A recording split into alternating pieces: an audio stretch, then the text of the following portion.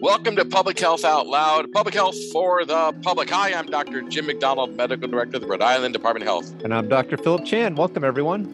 Dr. Chan, always good to hang out with you. And today, no exception, we're talking about a new topic for us. I'm thrilled to have Dr. Colby Zungul with us. And we're going to be talking about a topic we haven't covered in detail before. We're going to be talking about sex. Yay! There it is. It's out there, right? It's great to have it out there. So, more importantly, we're going to be talking about sex and how to talk to your children about sex, which is something that we don't often do. And I think one of the things we have to acknowledge as a people is there's certain things we're comfortable talking about, certain things we're uncomfortable talking about. And this is one of them.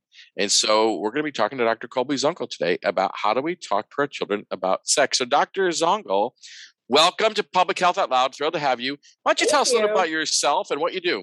Yeah, so I am what is called a sexologist, which is not always a term folks have heard before, but essentially it's just someone who studies about sex. And when I say sex, I mean sexuality. So not just necessarily behaviors, but things like our identities, our orientations, the way we love, the way we connect, relationships, intimacy, things like that. So that's what I do. And I've been studying sexuality for, I think, like almost 15 years now.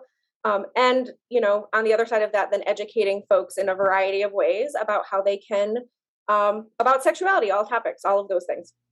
Well, Dr. Zungul, I just want to extend my gratitude for joining us. Thank you so much. Super thrilled you're here. As you may know, I have started an STD clinic here in the state of Rhode Island and focus a lot on sexual health. And a lot of my conversations with my patients focus on sex and sex behaviors. And I imagine there's some overlap with what you do. But just to what you were talking about, why do people get so uncomfortable talking about sex? What is it? Because I feel like sex is so natural.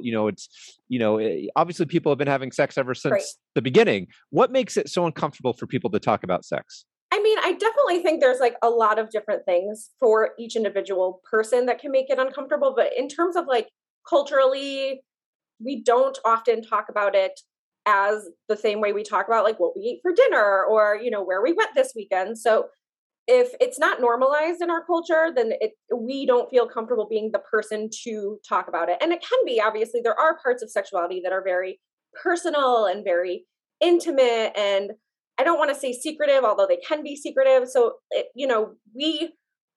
we don't often share all of our parts of sexuality all the time. So sometimes for some folks, it's just, there can be a lot of shame in some of our experiences sexually. There's a lot of, I think, thinking about the way we were brought up, our values, parents, we could talk about religion, right? There's all of these other ways about I think there's a lot of shoulds about what sex and sexuality should look like for all of us. And if our experience of sexuality doesn't match those shoulds, then we can be a little nervous or hesitant to kind of share that and talk about that.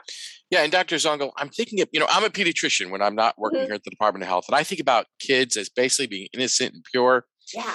Yeah, but it's really part of my job, though. When I deal with adolescents in particular, we talk about, are you dating? Are you having intercourse? These are normal conversations I have. But I think, we think about even younger children, what are some advantages of talking to our kids about sex? Because one of the things I think about my own experience is I grew up as a kid, too. I learned about this from friends, and it wasn't always accurate. Right. It really wasn't. It was uncomfortable, but this is how friends taught me. As a teenager, this is how I learned about this. It was weird. Right, for sure. And I think you brought up a good point that children are seen as innocent and pure. And sometimes we think that means that they aren't sexual, but those things aren't mutually exclusive, right? We have a sexuality from the get-go, from the beginning. And again, that doesn't mean we're having sex as children, obviously, but that means we do have a desire for touch and connection and ways that we build intimacy and bond with folks. And those are all parts of our sexuality as well. So like you're mentioning, a lot of children, we are curious about sexuality because it's part of our experience. We think of even growing up, puberty, we think of body parts, all of those things. If children aren't able to have a trusted person in their life to give them really honest, really factual information about some of those things they're curious about, they're going to go to other sources, right? So you mentioned, if you're getting information from friends and peers, they might not be the best sources of, actual, factual, honest information. If you're going, I get especially nervous these days, which is different from when I was growing up and probably different from when you were all growing up as well, because kids have such access to the internet. And if you just Google something like sex on the internet, you're not going to, I promise you, the top things that come up are not educational sources, right? Probably going to be pornography, things of that nature, which aren't educational, which aren't factual, which don't include the information that we want our youngsters that we love to have, aren't going to, teach them about how to keep themselves happy and safe and feel really secure, and to have relationships that, with others, be that when they grow up romantically or even when they're younger with like friends and peers that feel really good for them and pleasurable and bring joy and don't harm them and things like that. So I think that's the number one reason why I think it's really important for all of our youngsters to have someone they can trust, to have these conversations with, because they will get curious and they will look elsewhere if they don't, if that makes sense. No, I was reflecting, Dr. McDonald, as you were talking too about, when did I first hear about sex? And I remember in third grade, I learned about sex behind the piano from my friends, when they were saying, they were talking about sex, and I didn't believe them. I'm like, shut up. I'm like, that can't be real. And then of course, my mind was blown, and I remember that specifically. But it's one of my life greatest ironies. I've often thought that now I work in the field of sexual health, but I never officially got the talk, if you will. Just crazy. And, as I have a 10 and a 14-year-old, and I'll chat a little bit about that in a few minutes here. But Dr. Zongel, let me ask you this. Let's get to the why of this, why this is so important. What happens? What do you see in your experience for kids or adolescents that don't really have these conversations? What sort of adverse effects does this have leading into adolescence and young adulthood? Yeah. And if it's helpful, I'll mention that I never got the talk either. And I kind of like jazz my mom all the time about it, because I'm like, now look, I talk about it all the time. Look what, if you want your child to be a sex educator, don't give them the talk, because then they're going to like grow up and be like, someone's got to talk about this. I'm going to be the one to do it. Right.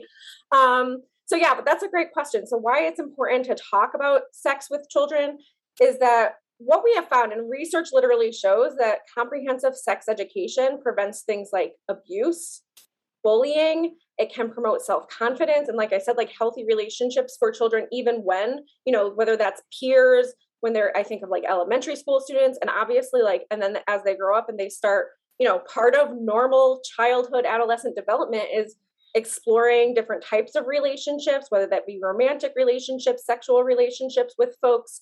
And honestly, I'm also going to say really comprehensive sex education through the lifespan also helps make really sexually healthy adults. One of the things I do in my work is coach clients who often have challenges they're overcoming in relation to their sex life, whether that be a lot of shame they're experiencing, trauma. And some of those things could have been mitigated with really open, transparent, honest conversations and education when they were growing up as well. So I think the way we mold our kids to think about their sexuality really can stay with them throughout not just their childhood, but as they become adults too. Because I think we can all agree that if we love little ones, we want those little ones to grow up to be able to have really, again, pleasurable, joyous, safe, secure sexual relationships with themselves, others. So that's something we all want. We would never even though it's sometimes uncomfortable to talk to, say, for example, a 5-year-old, a 6-year-old about age appropriate sex education, most folks would agree that we want that 5 or 6-year-old to grow up and be able to have a healthy, happy sex life when they become adults as well. And I think you really hit on a point, Dr. Zongel, that there's a lot of mystery we all live with, but quite frankly, demystifying things that are normal is really in everyone's benefit. And I think you now hit on the topic of the how. And I think it really gets to how do you have that conversation? And I think this is just an important thing. We've euphemized so much of life, right? The birds and the bees, because quite frankly, I never heard that story, and I don't even know how it works because, birds and bees, they're different, right? And I think you also hear questions about, people just don't want to have the conversation. They feel like it's awkward. They kind of dread this kind of conversation.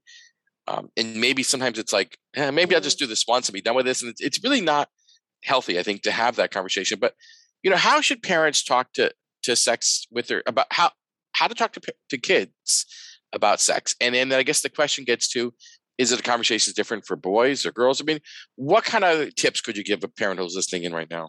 So I think my biggest tip for parents is to not make it be a single conversation. So like I mentioned before, sexuality isn't something that like starts when we're 7 or 8 or hit puberty, right? Like sexuality is something that we are innately born with. We all have. So instead of making it this, I think this is helpful for parents too, because instead of like making this real big climactic scary conversation that we might spend time like dreading, like I know even my friends with little ones are already talking about like Auntie Colby's going to have to come in and have the conversation when they're age appropriate, but it's really, I think, a lot less anxiety driven to have tiny like learning opportunities and moments like as they come along, right? So I think even to me that means like when children ask questions, which they do, right? And I don't have kids, so y'all are welcome. But questions come at the most awkward moments, by the way. Like, I mean, I tell you, when Stop and Shop, right, you're doing grocery shopping, there you go. But I think there's a lot to be said for, quite frankly, answering questions as they come, doing it from a developmental standpoint. Right, yes. Recognizing, hey, you're a little one, I'm going to give you the information that's appropriate for your age. As you get older, give you more detail. But I think you're wise to kind of highlight, this isn't an event. It's like a lot of other concepts we teach our kids, which is like over our lifetime. Part of normalizing it is saying, we're having conversation about this, because normalizing it is what we're trying to do, right? How do you normalize conversation so it's authentic and real? So I think a good example that I often use when I'm talking to like my friends who are parents of especially youngsters are like, we start teaching our kids body parts, right? So this is my nose, this is my head, this is my stomach. Oftentimes parents will, because they either don't know what to call it or the parent feels uncomfortable, so they won't mention things like vulva or penis. Like those body parts completely get either, disregarded when we're teaching other body parts, or they sometimes get called like funny names like hoo-ha or down there or private parts. But that sends a message to our kids, right? In that moment, like if we are ashamed of like naming those parts their real names, we are inherently sending a message, probably a message that we don't intend to send, that those parts are something to feel shame around. Those parts are something that we don't talk about because we don't talk about sex. Like it just becomes like it can become, I think, a culture in that family. And I often talk about like naming body parts too, because we also know that children who know the technical names of their body parts are better able to report if somebody is touching those parts inappropriately. And we obviously like, that is something as, again, folks that care about little ones, we want to make sure like that's, we're protecting our youngsters as well. So again, it's like age appropriate. And, if we have a young child who's asking like, where do babies come from? If they're 3, we don't have to be like, well, there's a sperm and there's an egg. Like that's a little too much for them, but we can just say like, staying in mommy's belly is okay. And then we can like readdress that as they get older and they're able to understand more complex information, just like we would with anything else, right? We're not going to start having a 2-year-old count to 5,000. We're going to have them start counting to 10. Like, just an example. Dr. Zongel, let me ask you this. Let's drill down on this just a little bit. I totally agree with you, and want to also highlight the ongoing discussion piece. With that theme in mind, is this something that you want to bring up to your kids? Is it something that you wait for your kids to say, mommy, daddy, what's a penis? And then a second part just on that as well, and this is something that I've struggled with, is some of the more difficult concepts. So I think explaining about a penis, vagina, about sex, where babies come from, that seems very natural. But then there's some other topics like masturbation and pornography and things that are even more uncomfortable, if you will, than sort of, sex itself. So I'm just wondering, I guess with all that in mind, is this something that you suggest bringing up to kids, or waiting till they prompt you and then kind of explain? And then how do you kind of broach some of these more sensitive sexual topics, if you will? Yeah, I think when we can have kids lead the way is the best or I think it can be a really helpful strategy. And I say that being very mindful that that's not necessarily say the same as kids will ask, because they might not ask directly. But if we're paying attention to things our youngsters are giggling about with like their friend, like if we, see them giggling behind the piano or something like that, kind of trying to see, like, what are y'all talking about over there?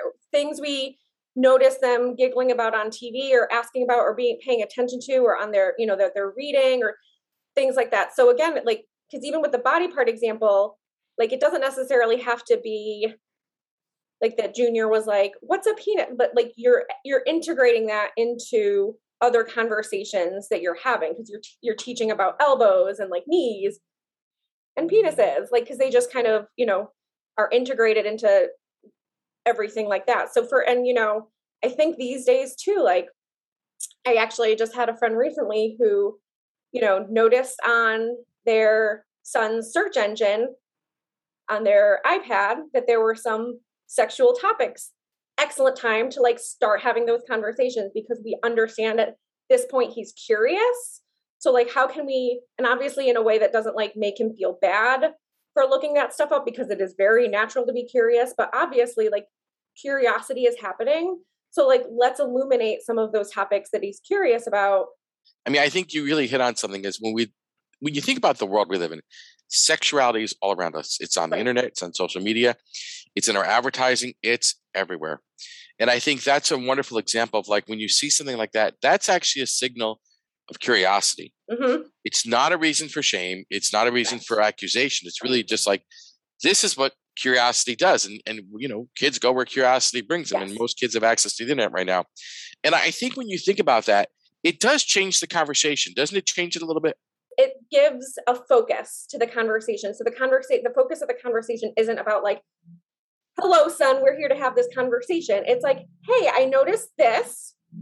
No wonder you're looking at this. Like this, obviously, like I can appreciate why you're looking at this. Like, what does that mean to you? What does it mean to me? What can we, and then like, that's a great conversation. Like, let's talk about what you might have found by looking at this. Cause I definitely think like, we did mention, like, especially with the access to the internet, like media literacy is going to be super, super important to anyone that's growing up with this access to the internet. So saying like, you might have seen things, this isn't what real life looks like. You know what I mean? Like just having that. So again, like children aren't thinking that what they're seeing in the media, whether it be the internet or like you said, even like advertisements, like that's not real life, right? That's entertainment. That's not education. So making that very clear, I think from the get-go is super important. Yeah, thank you, Dr. Zongel. And I think along those lines too, let me ask you one other question related to sexuality and gender expression. So I think that these are also sensitive topics, and of course, in the mainstream media and all around us. How does as a parent, how would you suggest broaching sexuality, gender expression, et cetera? So again, I almost think it's not like a big moment where we like sit Junior down and are like, let's talk about gender, but like looking at the things that the children are like gearing towards or like that are attracted to. And I mean that in terms of everything. So giving them options, I think is really helpful, not making a lot of choices for them.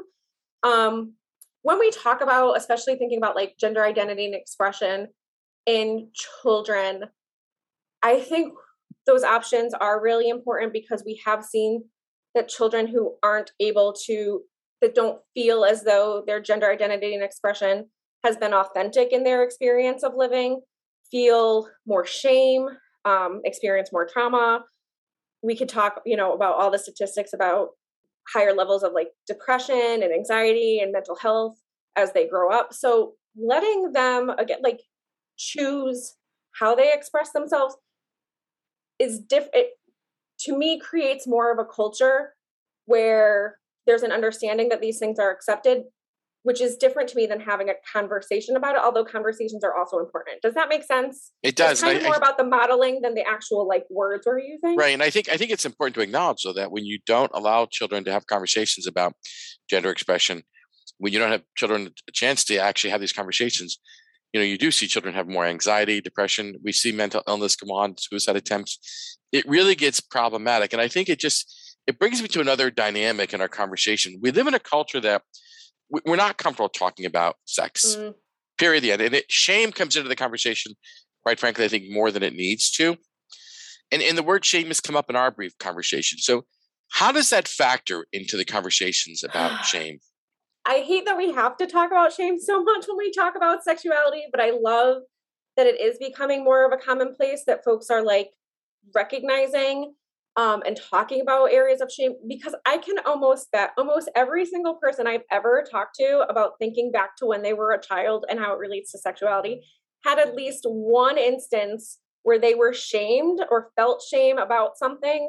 And that's sad, right? Like, we don't want that, whether it's, that they were caught looking at magazines or some other like information and they weren't supposed to be, or whether they were caught like touching themselves. We talked about masturbation and they were told not to, whether they walked in on someone else, having intercourse or something like that. And I think shame is important to talk about, because I think, when you think about how shame affects a child is like, sometimes shame gives you a permanent, long-lasting memory that's negative. Yes. Really, when what we're looking for is just answering curiosity. And, when you think about how do we pivot from a negative, long-lasting memory as a parent to like, hey, let me answer your curiosity. Let me teach you. Let me do what parents do best, which is let me teach you about a topic you're obviously curious about and do it in a way that makes you feel normal, respected. I think it's just a way to kind of through this a little bit. Dr. Chan, back to you. Yeah, thank you, Dr. McDonald. Let me ask you this. This is something, Dr. Zongel, that I hear from parents at times, and something as a parent, again, of a 10 and 14-year-old that I've wondered in the past. But, something that occasionally comes up is, are there any negatives to having these kinds of conversations? Is it ever too early or too late? I think one thing we hear from some parents and some people is that, we shouldn't be talking about sex, that it should be left to families, or it's just, it kind of goes back to that shame and stigma. But by talking about sex, we promote sex, right? That we are encouraging our young kids to have sex or be curious about it. How would you answer some of those concerns? So the first thing I would say is that all the research that has ever been shown, at least that has come across like my desk, that has talked about comprehensive sex education, is that sex education, talking about sex, conversations about sex, do not promote or have sexual activity happen any sooner than it would have if they didn't. And usually when and Dr. Chan, you can talk about this too, I'm sure. Usually when that sexual activity does happen, and when I'm talking about sexual activity, to be fair, I usually use a much broader term, but I'm going to talk about things like intercourse, oral sex, anal sex, things that can cause things like, unwanted outcomes like STIs, pregnancy, things like that. Usually what we find is that when children, adolescents have these conversations early and often, they are more likely to engage in risk reduction behaviors when they do become sexually active. So they use more condoms, more birth control, things like that. So in terms of health outcomes, because we are here talking about health, right? Usually those conversations are health promoting rather than, having, like you just mentioned, like having adolescents have sex earlier than they would have without those conversations. So there is no correlation between talking about it and actual behavior, which is really exciting. So I don't think it's ever too early to have the conversation, as long as those talks, like I was mentioning before, are like age appropriate. So again, you're not going to sit a 3-year-old down and be like, here's how you use a dental dam to prevent STIs during oral sex, right? That's not age appropriate. But I think they can be started almost, through every life stage of development. Yeah, and I think from my standpoint too, as a large part of what I do in terms of STIs, I think when we talk about adverse things that can happen, certainly not being empowered, not knowing tools to protect yourself, STIs, HIV, certainly gonorrhea, chlamydia, syphilis. A lot of these STIs can be devastating and lead to things like infertility and other really adverse long-term complications. So, but Dr. McDonald, what are your thoughts on this subject? Well, I think that's kind of important is, when you want to have a conversation with your children, answer questions that are age appropriate. Part of it too is, just helping people to develop normalize conversations. We're trying people to have healthy, long-term, sexually healthy relationships. I think the other thing we're trying to do is just acknowledge that we do want to prevent sexually transmitted infections. It's not healthy. And we want to preserve people's emotional well-being as well. So an Can I just important mention one space more to be thing? in. Yeah, Sorry. please do. 'Cause I was going to say, like, it isn't even, I don't even think of it as all physical, like you're mentioning emotional. So we also know that kids that are taught about sex and how to like advocate for their needs and what feels good and what doesn't and what they do like and what they don't like, in every sense of the word, you know, even like don't touch me, don't push me, don't, right? Like they are also more likely, like you were mentioning, Dr. Chan, to advocate for themselves for safe sex, but also in terms of like, you know, pleasurable sex and sex that feels good instead of feeling bad or harmful and things like that as well. So, and we, you know, can get into like consent and it could go on. I know we don't have all the time, but we're going to go on. Physical. We're going to go on soon. We're going to go on Yay. next week because we're bringing our episode to a close today. And it's been great to talk to Dr. Colby Zongel. And really, we talked a little bit about how to have a conversation with your children about sex, how to answer questions and really how to approach that. But our next episode is going to be coming on next week, talking about how do you talk to your partner about sex, intimacy. I think it's going to be very interesting. We have a tradition at Public Health Out Loud. We go to Dr. Chan to give us the final word. Dr. Chan, what's the final word today? Great. Thank you, Dr. McDonald. And thank you, Dr. Zongel, for joining us. Much appreciated. And we will be for having me. Thrilled to have you back for next week to further talk about this topic. But in closing, I do want to leave our listeners with a moment of Zen to consider throughout the rest of your day. And here it is. Love yourself and the rest will follow. From the Buddha. Thank you all and be well. I want to thank Stephanie Menders, our executive producer, Carol Stone, our technical director. I'm Dr. Jim McDonald. Have a good and keep up the great.